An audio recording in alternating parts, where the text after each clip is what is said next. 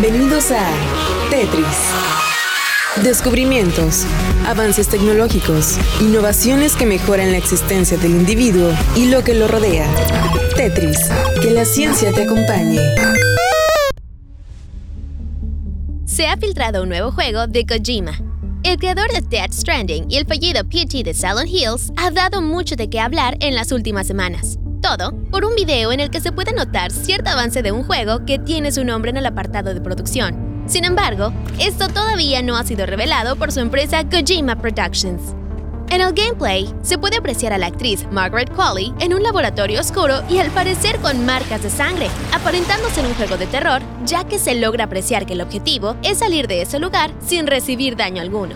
Al final, la protagonista es alcanzada por una bestia que la ataca marcando en pantalla Game Over, mientras que regresa al título y se puede apreciar a Hideo Kojima Game Overdose.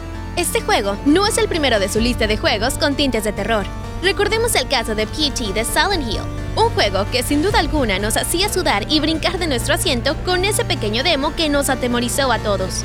Desafortunadamente, para los fanáticos del juego que esperábamos dicho título, se canceló, marcando el fin de la relación de Kojima con Konami, tras varios años juntos entregando títulos legendarios como Metal Gear Solid, entre muchos otros. Por otro lado, las empresas del género indie se han esmerado en recrear la fórmula de los juegos producidos por nuestro querido Kojima, lanzando títulos como la saga de Five Nights at Freddy, Teddy Freddy y juegos que han logrado un alto impacto como Outlast.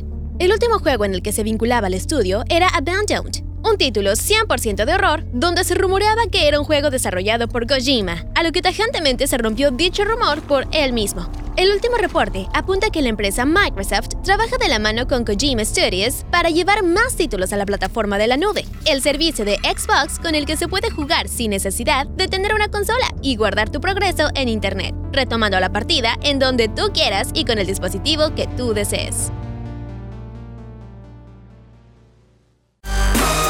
El software ha sido cargado en tu cerebro. Ahora puedes usarlo y compartirlo. Esto ha sido todo en Tetris. Te esperamos en la siguiente emisión. Tetris, que la ciencia te acompañe. Control, Alt, suprimir.